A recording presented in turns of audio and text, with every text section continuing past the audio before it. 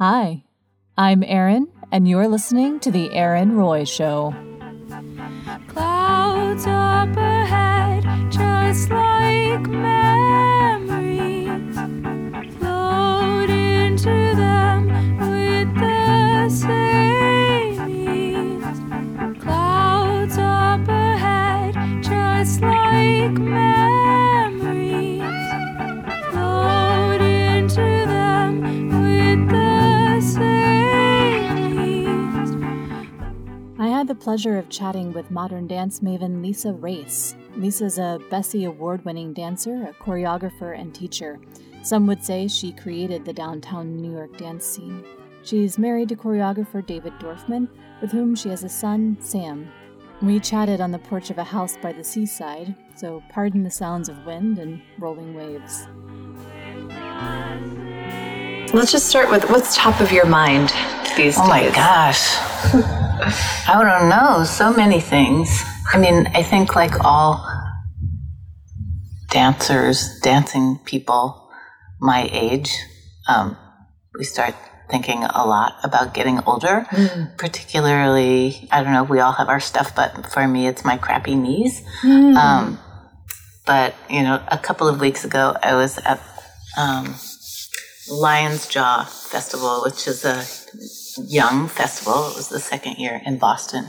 And Ishmael Houston Jones it was the night we were performing, and he took his shirt off and he was like, I didn't know this was going to happen. You know, and we laughed.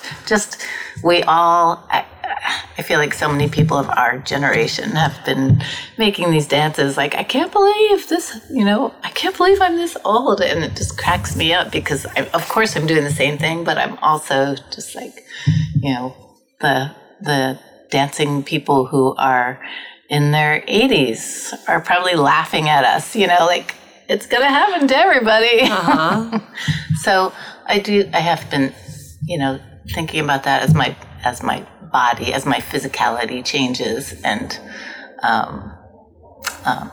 the way I like to do things gets disrupted by injury and, in my case, arthritis and stuff. Mm-hmm.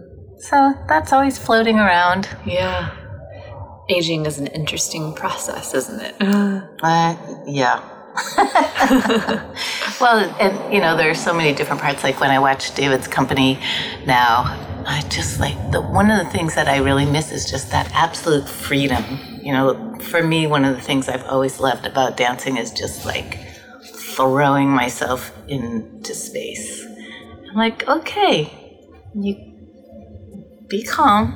You can find your own way now, or at different times I've kind of felt like, oh, okay, maybe this is the end of dancing for me, as I have had some injuries that have really kind of stopped me cold, but then I seem to keep coming back, and then I'm like, well, okay, I can't do that, but I can do this, keep trying to continue to find the range that works.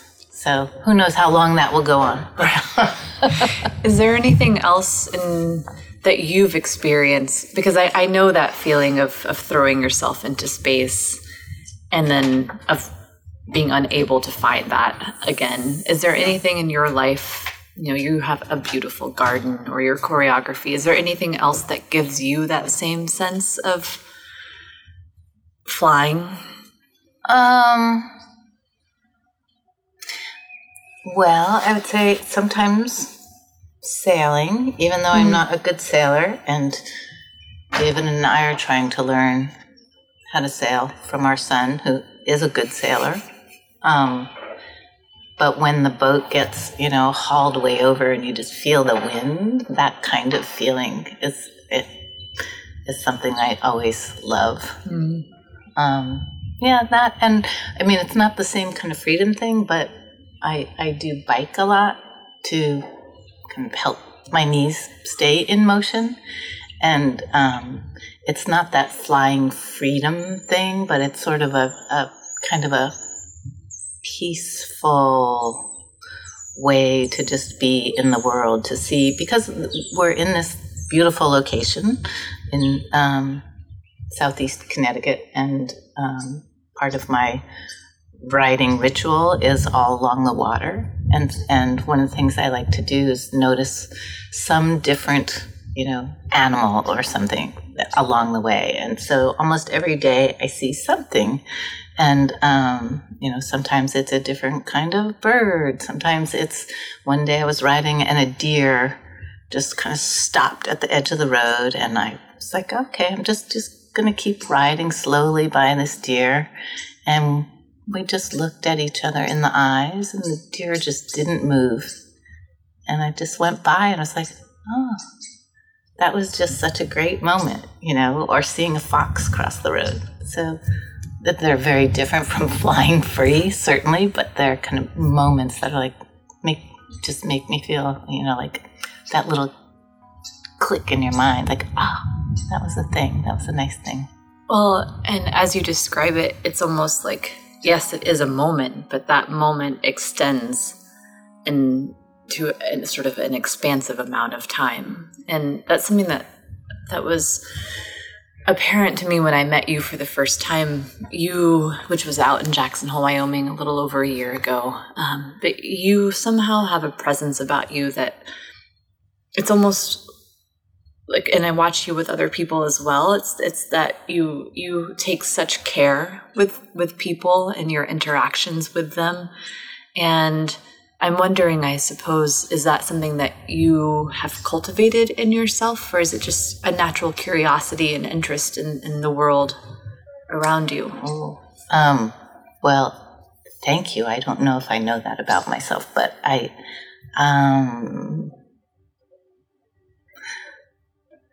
think that it's not something that's always been a part of me. I've been, for a lot of my life, a very shy person. But there is something, I think, that has to do with this whole age thing. Kind of feeling a little bit more like the mom in the field, like it. Not only teaching at Connecticut College, where, we've already crossed that point where David and I are older than most of the parents of our students coming in, which was a little bit traumatic going through, or acknowledging, but also to, to David's newer company members and stuff, maybe feeling like I want them to feel comfortable, to be a part of things, and I do want to know them, because I think what they're bringing, this isn't just David's company, but that's what I'm thinking about right now, what younger people are bringing into their work, into their making, and into who they are is really interesting, and it's nice to learn about. Mm-hmm. And it there's something about cultivating people and cultivating, it's similar almost to cultivating a garden in some ways, I think. Just looking at where something is going and sort of and nurturing it in a way that's conducive and quite beautiful. And it's I know several women about your age who have these magnificent gardens, and to me, there's something larger in that. I don't think that we garden just for ourselves. Mm-hmm. It's like I think there's something restorative about sticking your hands in the dirt. Mm-hmm. And my mom gardened some. She wasn't out there every day, but we always had a garden growing up. And then my sister, who lives up in Rhode Island, started gardening as soon as she had a house. And I didn't live in a house for so many years because, so much of that time was in New York. So it's tiny apartment living. And when we moved up here, just kind of felt like an opportunity to spread out, to get my hands in the ground, to not know, to jump into something I really didn't know anything about. And for me, I was laughing a little bit when you were describing the process of gardening, because for me it was more like, or it continues to be like, okay, put it in the ground here. Why not? And then a couple of years later, it's still alive, but maybe that's not the best spot. Let's move it, and put it somewhere else. So there's a lot of kind of learn as you go, try this, experiment. Nope, move it around. Oh, there's a better spot. Okay. It's still such a work in progress, but. And I saw. Sorry. No. I think the part of just toiling in the soil. I love that word. Productive in some way that I can't really articulate, except that it's part of that, just letting your mind have lots of different thoughts running through while you're participating in this process of making something grow, hopefully. Right. It is. And occasionally not. Did you choreograph the piece, The Garden, before you moved to Connecticut or after you were already here? The dance? The dance? Yeah, that was after we were here because I went back to grad school in 2006. And here at Connecticut College? Or? It was through Hollins University and the American Dance Festival, where I used to teach a lot. So they together had this joined low residency program. And so I started making different sections around that time. I think one of the sections I started before grad school. So there is a section that's in dirt, and there's another part that's Sam, when I performed the piece for my MFA down at ADF, Sam was 6, I think. And so, I had him playing in a pile of dirt with some of his trucks, but then he was also helping me plant some little flowers in the front and cutting them down. So there were kind of these different rituals throughout the dance. And I was thinking about life cycle, growing, dying. My parents, my mom, as you know, is 97 and doing really well. But my dad passed away a number of years ago. And kind of just thinking about, these extremes of generation within my family because, now Sam is 16 and his grandmother is 97. So, and I'm in the middle of that. So we've spread the generations about as wide as you can get. So I in that sense, I think, oh boy, what am I trying to say?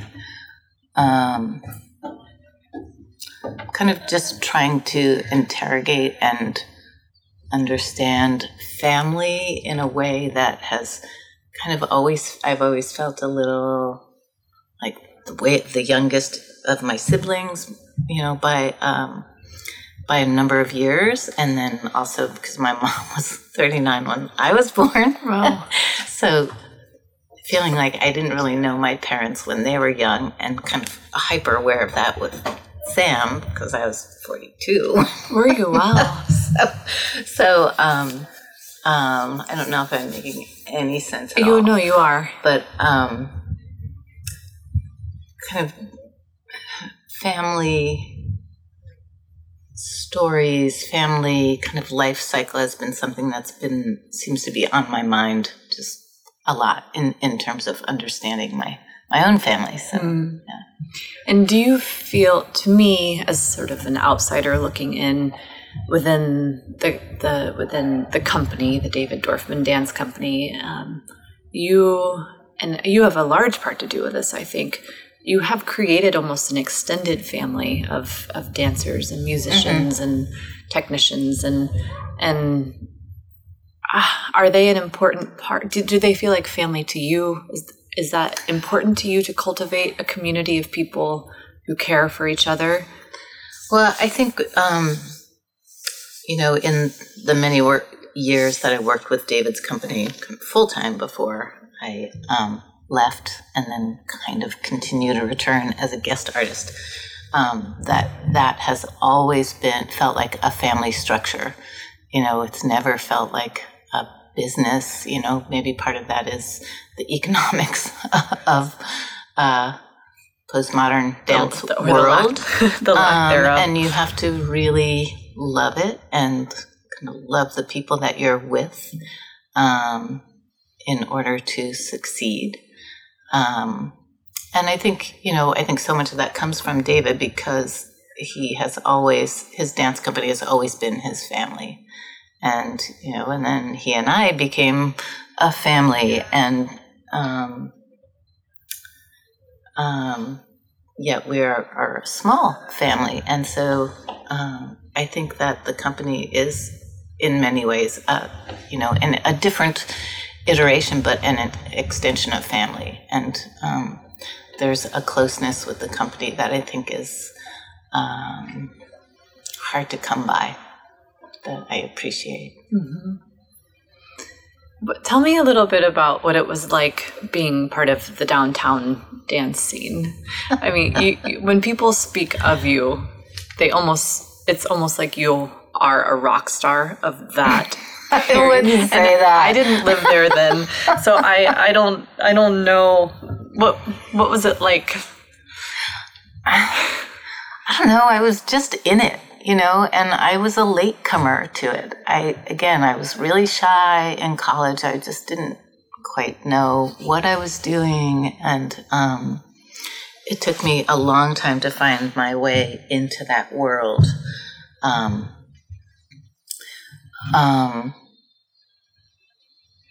But I think in those years in New York, I really never imagined doing anything else. I never imagined leaving. It was just, what was it like? I went to performances all the time. I did a bunch of crappy jobs, catering and word processing, and at that time, movement research was on Avenue A, and I was in rehearsal with David one day, and I think it was Guy Yarden came out, and he was like, "Lisa, somebody canceled. Do you want to teach a class?" I was like, I don't know how to teach it, and so I was terrified, but I also said yes, and so then that really became my world. I was so happy when I finally got rid of my catering uniform. That what I did was I rehearsed, I taught, I performed with David, with Sarah Pearson, and then was doing my own work as well. And so it was wonderful, I don't really know what else to say about it. Yeah. Do you, when you and David made the decision to move to Connecticut, do you miss being in New York? There's so many things I miss about the city. And, probably the first is the availability of culture and being able to see dance pretty much any night that you want to. That said, I also love where we are now and that we are doing something different. I think for some people,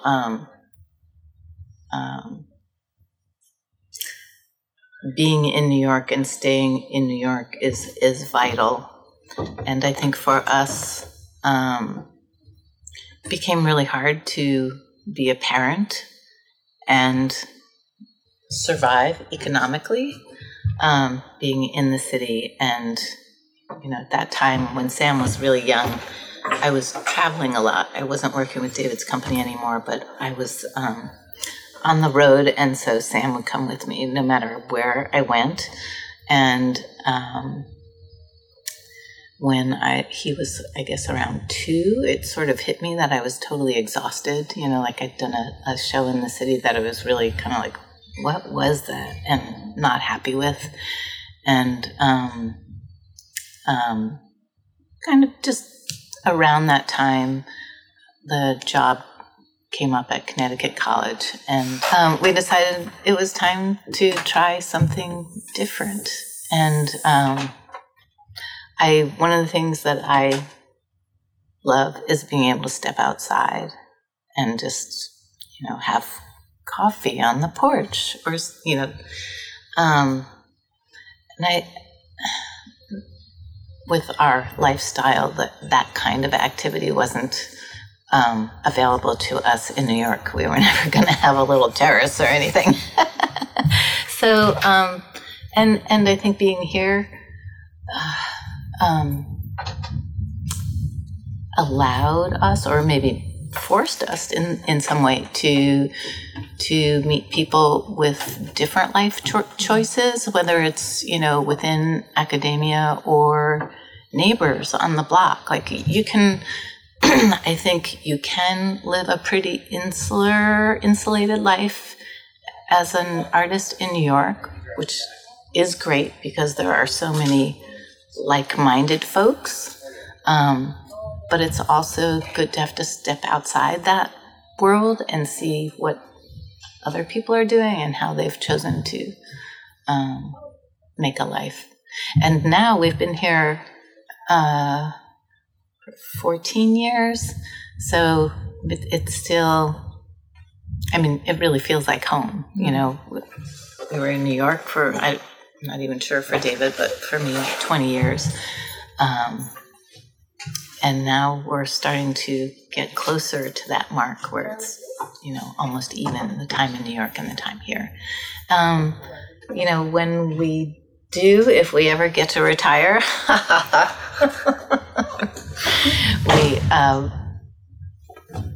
don't know, well, if we'd stay here, or if I was just performing a few weeks ago up at Bates College, and went to stay with one of the dancers, Annie, down in Portland, which Portland, Maine, over the last 20 or so years has just transformed, and it's such a foodie town, and it's sort of down the street from where Annie lives. There's an overlook and a big park out onto the water, and it felt so much like Seattle to me. I called David. I was like, I know where we're retiring, to Maine. Can you believe it?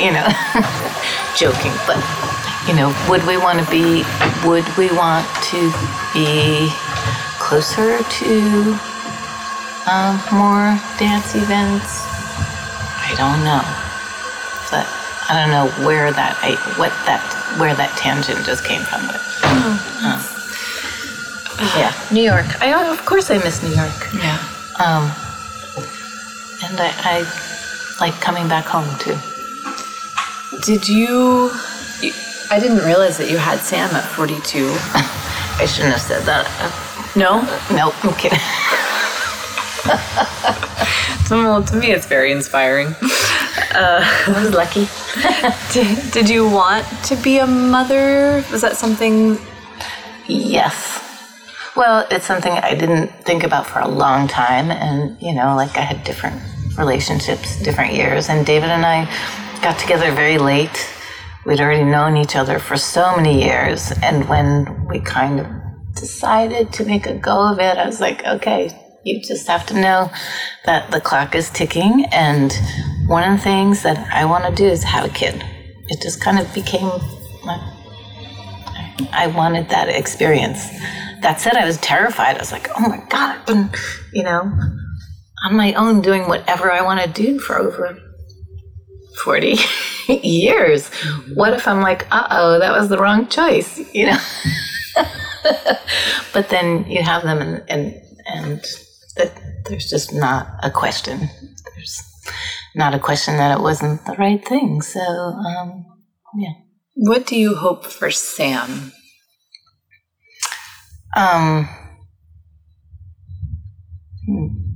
Well, I want him to be happy.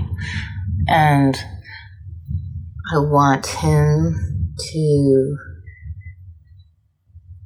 always feel free to explore what he wants to explore. Like, I feel really fortunate that he is comfortable with himself, because I never was as a kid. And I think he really is. And he and his friend Nico last week at school performed a clean version of a Flight of the Conchords song, at just a little school assembly. He just feels comfortable to do stuff like that. And Saturday night after our performance, when we were at the bar at Daddy Jack's restaurant, that he at 16 is happy to get out on the dance floor with both his dad and his mom. Like, I hope that he can carry that freedom with him through his life. It is a freedom, isn't it? It's a good way of putting it. Well, I think particularly for, boys and men in our culture, that dance is still, to this day, for many kids, not encouraged, and he grew up taking creative dance classes with someone who's just wonderful, that's been in this area for many years, Lana Burton. And she has just an incredible way with kids, and really engages them creatively. And she's working, with 6 and 8 and 15-year-olds with the same concepts that I'm, working with some of our college students with, and really kind of treats their exploration as very essential, as kind of part of their development as human beings. And I see that. I see what that does for someone, for a young person growing up. Mm-hmm. And what are just a few of those touchstones that she imparted in Sam that you believe helped him sort of come into himself with such a self-assuredness? Well, I think probably the most primary is just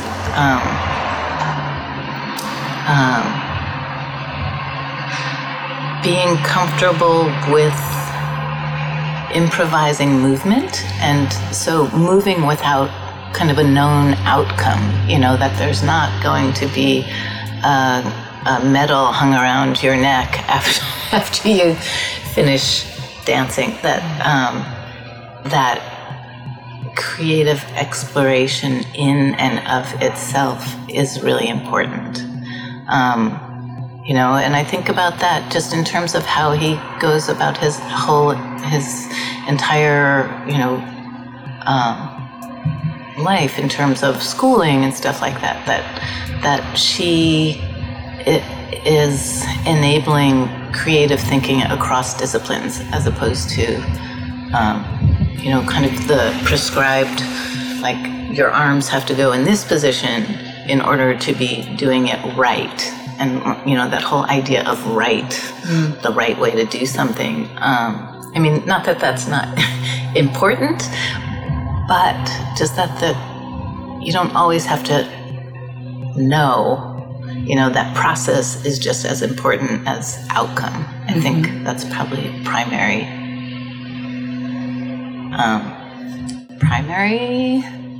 something. Right.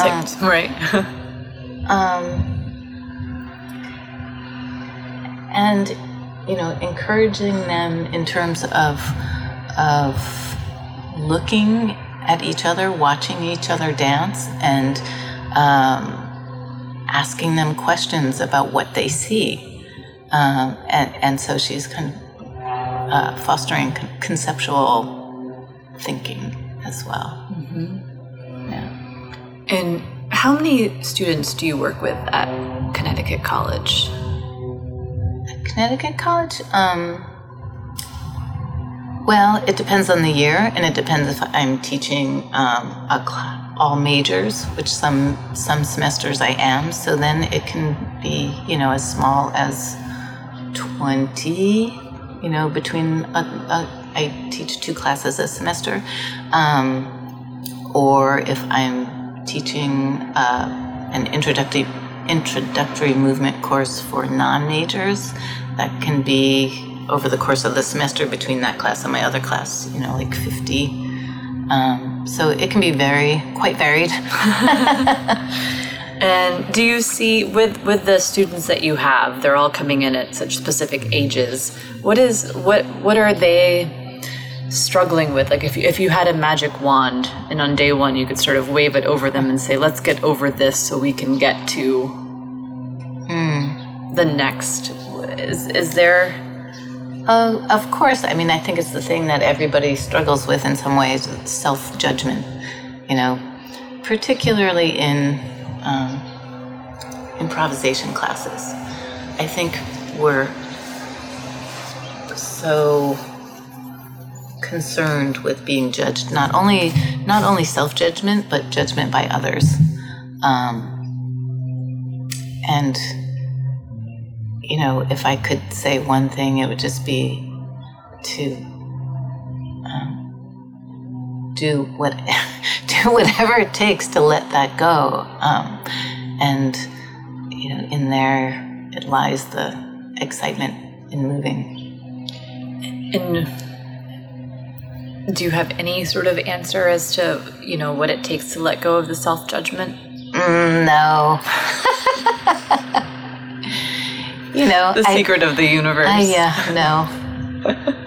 But it is easier for some people to access than others. And I think students, I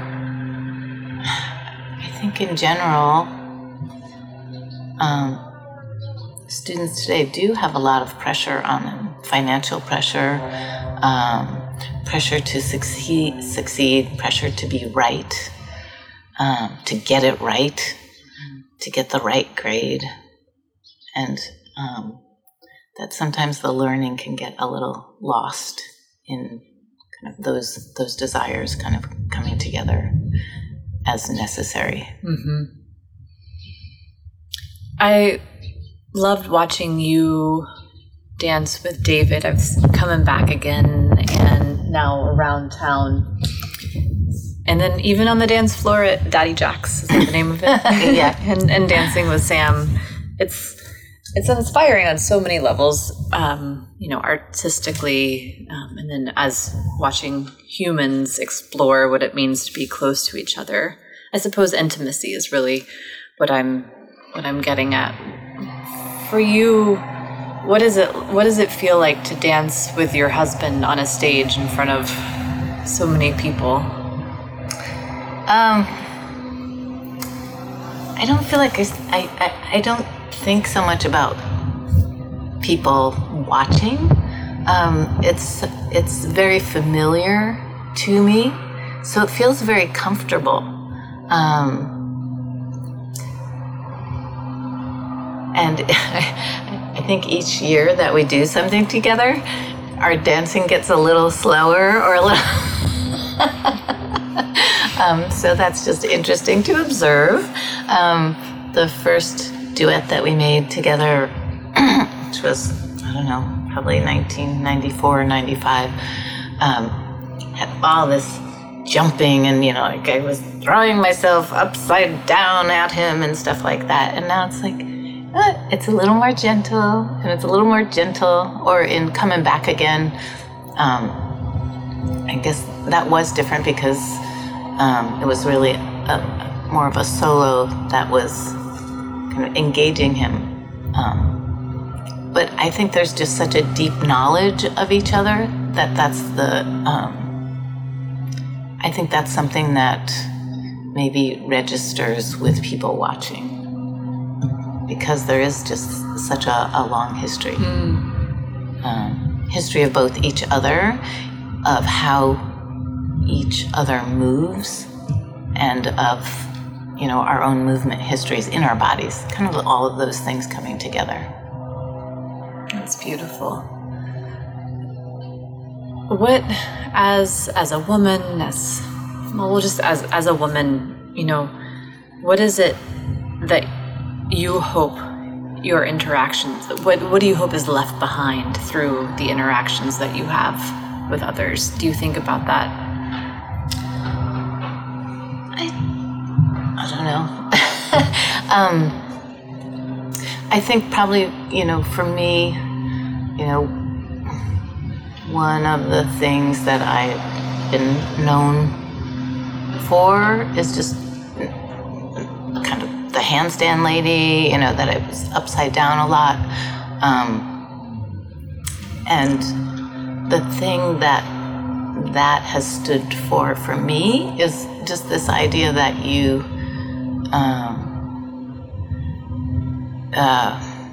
that being comfortable going upside down, going in and out of the floor, kind of being in any orientation or any orientation in space,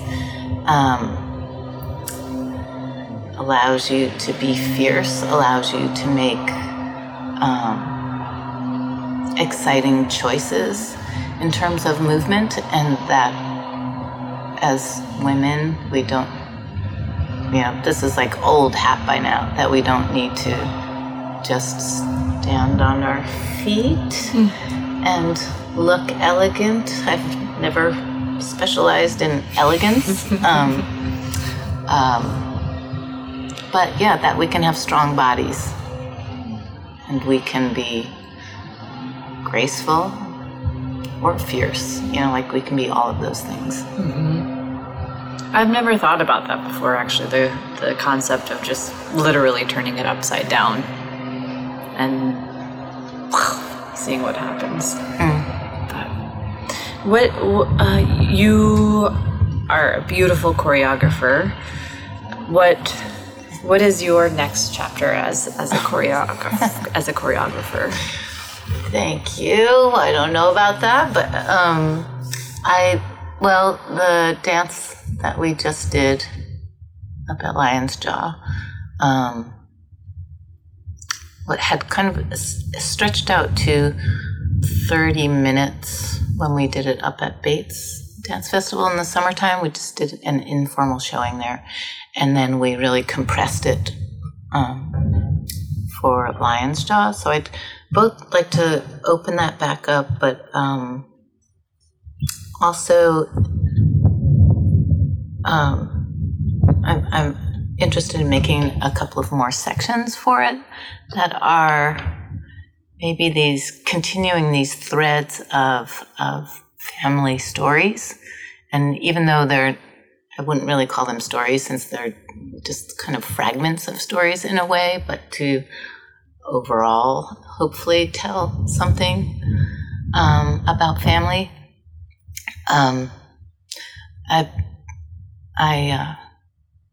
I do have a couple of more stories that I want to tell. I can't quite tell which ones yet.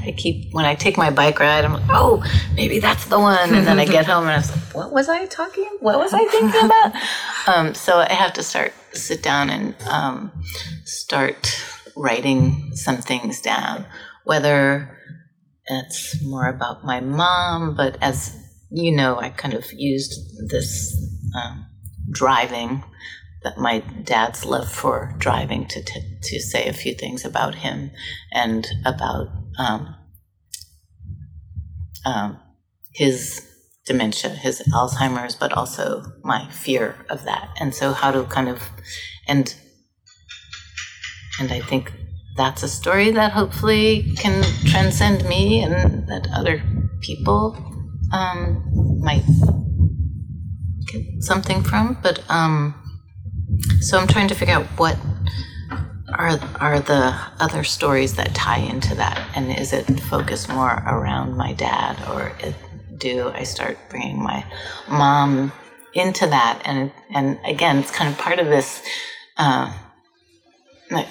idea of why, how am I understanding my family and my place in it?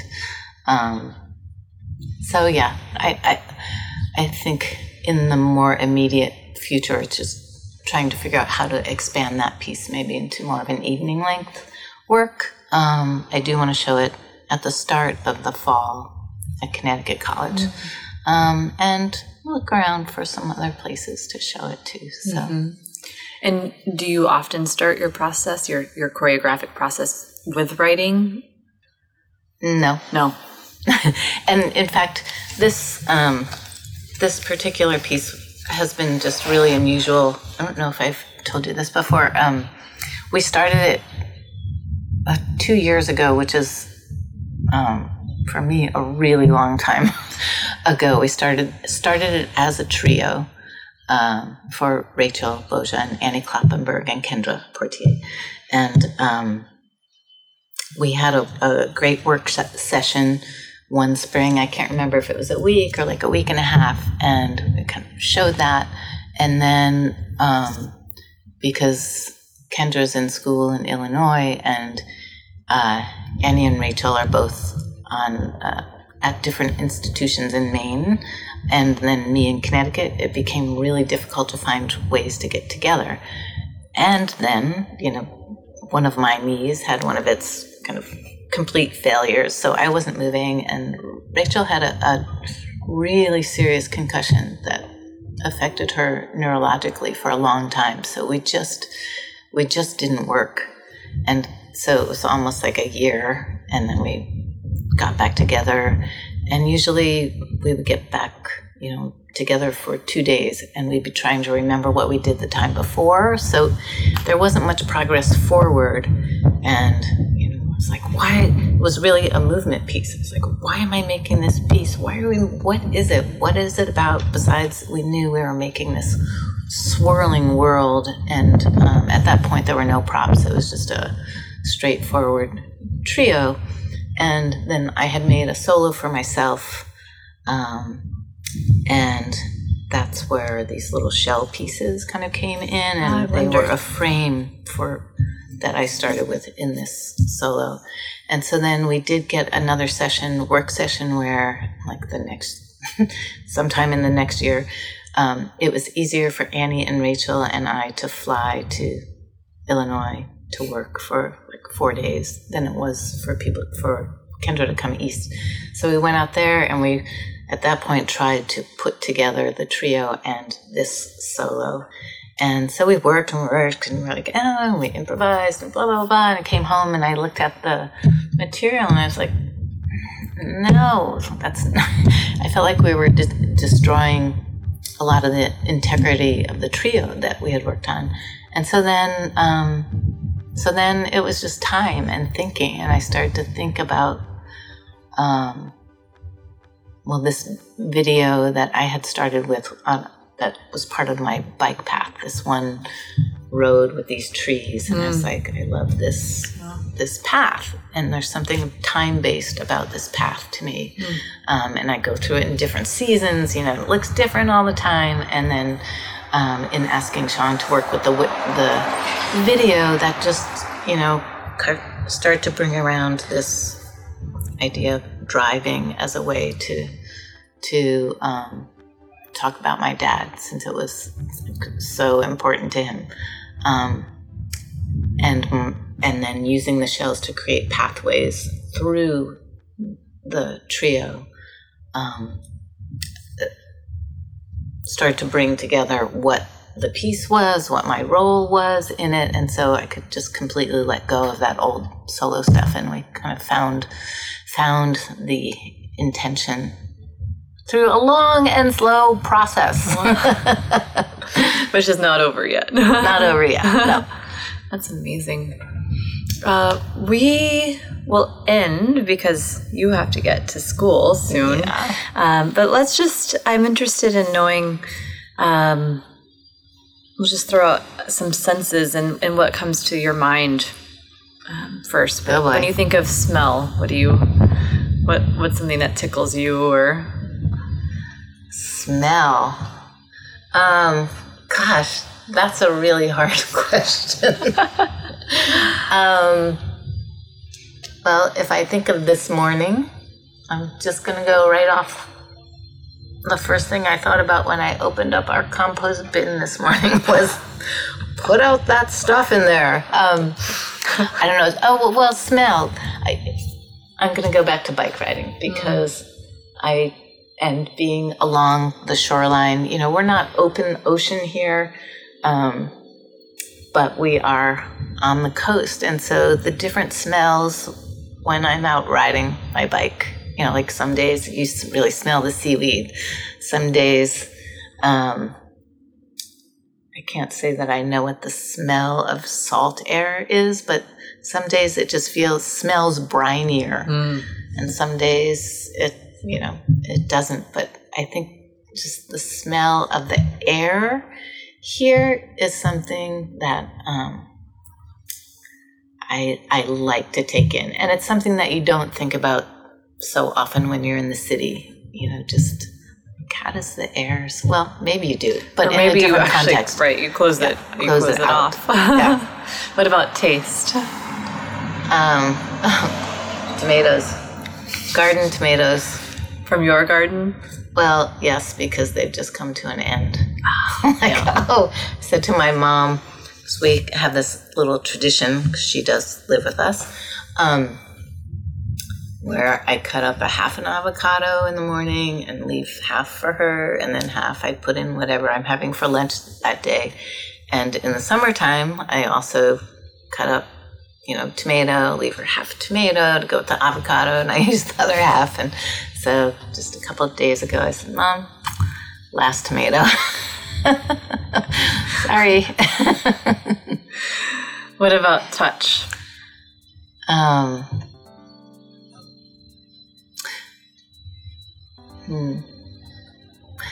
Well, two things. I think one, because we've just performed this piece, David's Around Town, the sensitivity and intimacy of just kind of sliding known surfaces against one another, that we're in that dance where we are just kind of, I don't think it's sexy dance, but I think there is something sensual and intimate about just kind of sliding surfaces of the skin against one another in the way that we are in that dance. Because I think you can also do that in a contact class and not think twice about it. So touch that, and then waking Sam up in the morning for school. Because, he's 16, but sometimes when you wake him up, he's still like a little kid. And so I love that. Yeah. Well, thank you, Lisa. We'll end there. Thank you for sharing. Thank you, Erin. You're welcome.